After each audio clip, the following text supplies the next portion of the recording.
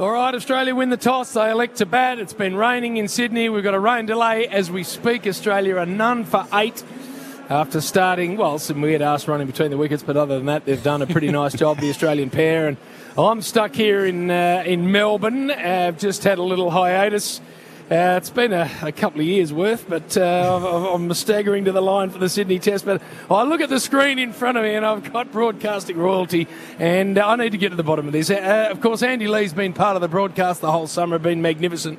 His great mate Hamish Blake is having an extended birthday celebration and he's wandered in as well. Welcome to you both.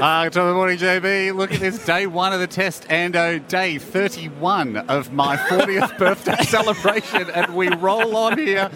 Big special shout out to the crowd that's turned up to really bring in my 40th first year in style. I appreciate everyone that's turned out. JB, of course, this test, people worry that's getting a bit boring considering Australia are just thumping England. So I've brought in the big guns here to commentate alongside me. Hamish has obviously been commentating a lot of grade cricket just over the last month, and he's finally been elevated. He's like Scotty Boland. And I expect to see 6 for 7 from him in the next 25 minutes. 6 great jokes from 7 attempts. That's stats that is unheard of from me. My previous test is 2 from 45. So, Haim, walk me through the last month, mate. 40, you only turned 40 once. What's it entailed? Look, I had a very quiet 40th. It was December 11th for those playing along. But Ando and I, initially, the initial plan was, what if we went, did 3 days in Brisbane or something? And just with family commitments, now that I live in Sydney, that got whittled down to what about just 1 day in Sydney, which I'll take. And it's bloody great to be here. We've got famous memories of you and I at Brisbane Test. And on I, we've done the first ball. You ended up on a drum kit at some venue at the... Illegally on a drum kit, asked to leave. Karaoke's one thing, but I think walking onto the stage and playing someone's drum kit at a venue is frowned upon. So, look, we've had... Ando and I, we can't... If I had it my way, we'd have 25 days of cricket, which is not going to happen this summer, test cricket, but we'd have the full 5 tests, which will be about 16 days, the way things are going. But it's amazing to be here. People not watching. And Andy, what have you told Haim about the way Triple M go about commentating cricket? Have you given him some insights? All I said to him, it's a race to get your stint so you get your invoice in. Yeah, I'm hearing a lot about invoice. I've heard the word invoice 4 times since I've come in the room. I'm actually, sorry if I seem a bit distracted, I'm just searching online for a mobile invoicing app. So I could just make sure I get my hours in. So do you guys need my ABS? Like, I don't have one, but do I do PAYG? How does it work? I said to Hamish, if there's ever a rain delay or if England aren't going so well and it looks to be cut short, watch people putting their hand up for the early sessions. Yeah. That's where it comes up. Howie, obviously, the king of it. I know you're in your kitchen there, JB, and we're here at the ground, but Andy's dangling a tip jar out the window. We really are. There'll be triple as people are here for the love of the game and invoicing. I know people. All I know is this: when you two threaten an invoice, the people that run our company, the blood just drains out their face. I'll tell you what. Do you know what? Because it's my birthday and I feel extremely lucky to be here, I am going to offer my services pro bono for today. Oh, really? Just lovely to be not. here. It's the pink test, and so I'd like to donate my fee to Andy. What we should point out, though, JB, I know people listen to the cricket now and don't bother watching it because we're so good at this commentary thing, but it is dominated. It is sunny now here. So people are sunbaking in the crowd. The covers are going to come off any second. You wouldn't believe it. It is sunny, a nice breeze coming from left to right. People have got those under-the-chin reflector boards out that old people on cruise ships use. Calling for the oil. So I don't know why the umpire's out there. He's the only one with an umbrella up. Tell you what, the ground, we got covers coming off. Yep. Ground stuff. Covers coming off. I love the ground stuff. When the rain hits and they run out, there's 2 blokes, and you'd know this very well, JB, but I love watching it live. 2 blokes that run for the stumps. Yep. And because the ground stuff come from one end, it always does seem like a race to go for the nearest stumps. And the penalty for losing the foot race is you have to go for the furthest stumps. Absolutely. It seems like when back in the day where they allowed players on the ground after an AFL football match, there was always that sprint to try and take the square. And it's an early mover advantage too, because if you're second on the ground, you don't really know what to do. What's the name of the little Toyota Camry that's driving around? What's his name? Oh, I don't think that's part of the 7 coverage, so JB wouldn't Fox know. Rover, yes, sorry, JB. Because no idea, Home. Well, he almost got Contractually, you can't say it. I'm not aware of it. I'm not aware of any sport that lies outside my contractual. See, this is the great thing about being an unpaid free agent. I can mention anyone. I think it's a TaylorMade Golf little camera. Yeah, is the one you're referring to. Spot on. My mistake. It's the Triple M boombox that drives around the ground. Powered by Cooper's Mild Ale, I think. No. JB, But it did almost get run over, which was good fun to see. There we go. You talked of the nonsense running between wickets between Harris and Warner. Were there blokes when you played that you preferred not to bat with because you thought they were so terrible at running between the wickets? Yeah, there were a couple. I actually started playing with a bloke called Graham Wood from WA, who was notoriously horrendous as a runner between the wickets. But when you get older, Andy, you realise it's every man for himself in this game. So you just say no and stay where you are. That tended to work for me. Well, another question with the calls, right? I mean, there's weight, there's no run, there's weight on. Everyone has their own style. Does that develop over time, or do you? Well, I've always thought Michael Clark was a bit of the start of that. He used to sort of wave his bat at his other bloke and say no run, and it's sort of. And then Davey Warner picked up on it. It was just.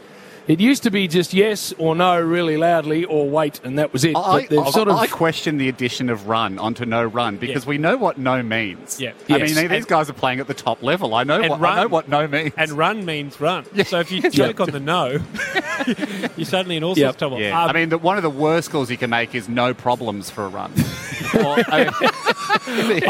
get back to you. Yeah. I'll get back to you. Could be a nice one. Or like, yes, let's wait. That's a bad call.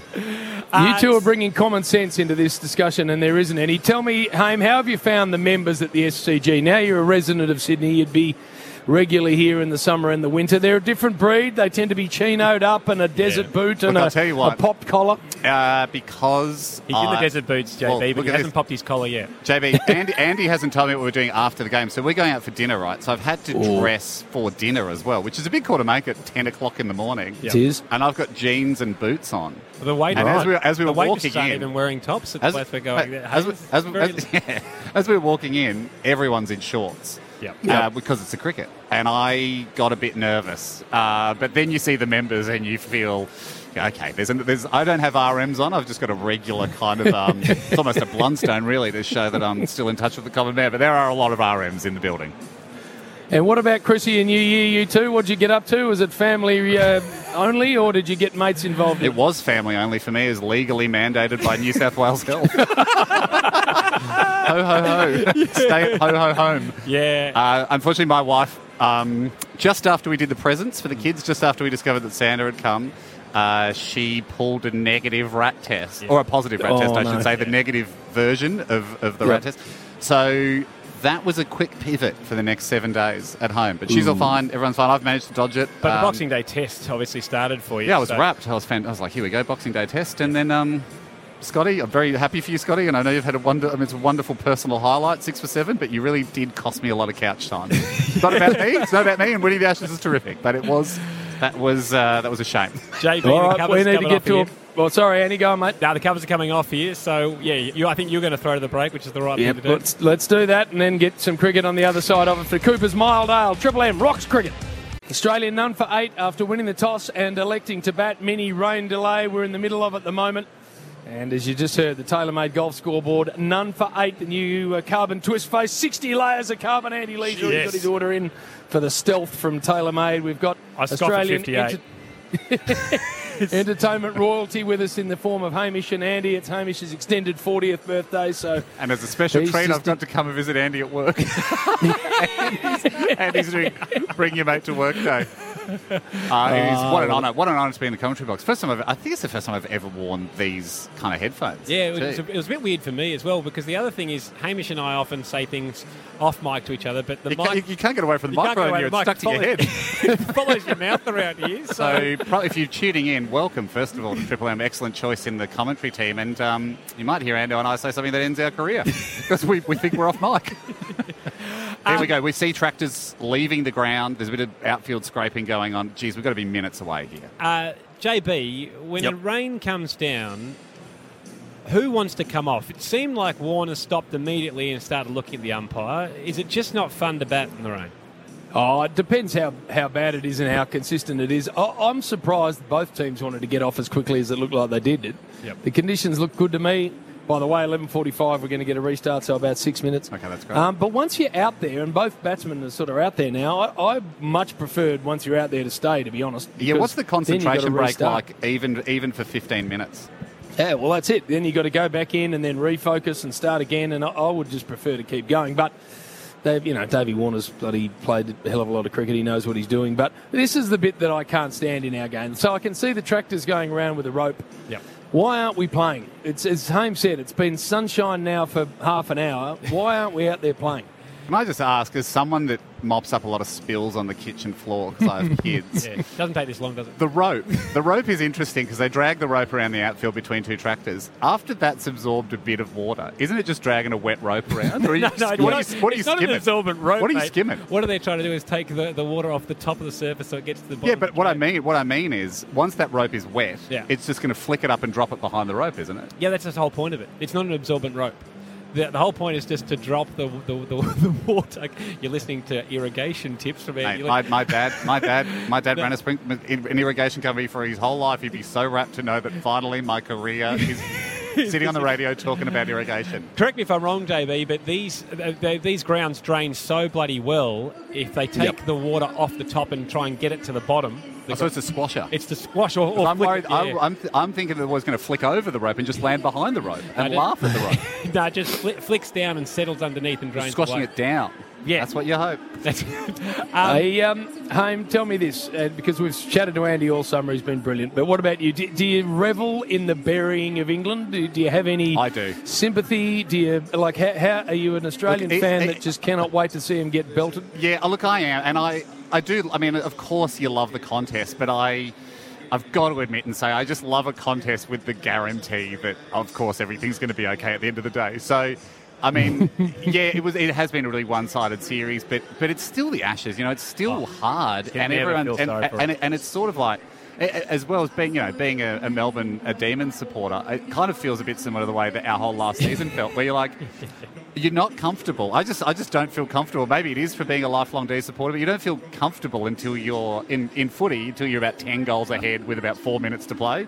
And I'd got no issues watching an Ashes where, we're winning by an innings. I still loved it. Terrible news here, JB. They are putting the covers back on for the lightest rain possible. Most of the rain isn't even making it to the ground. It's burning up in the atmosphere. It's burning up in the atmosphere and giving up halfway down the stand.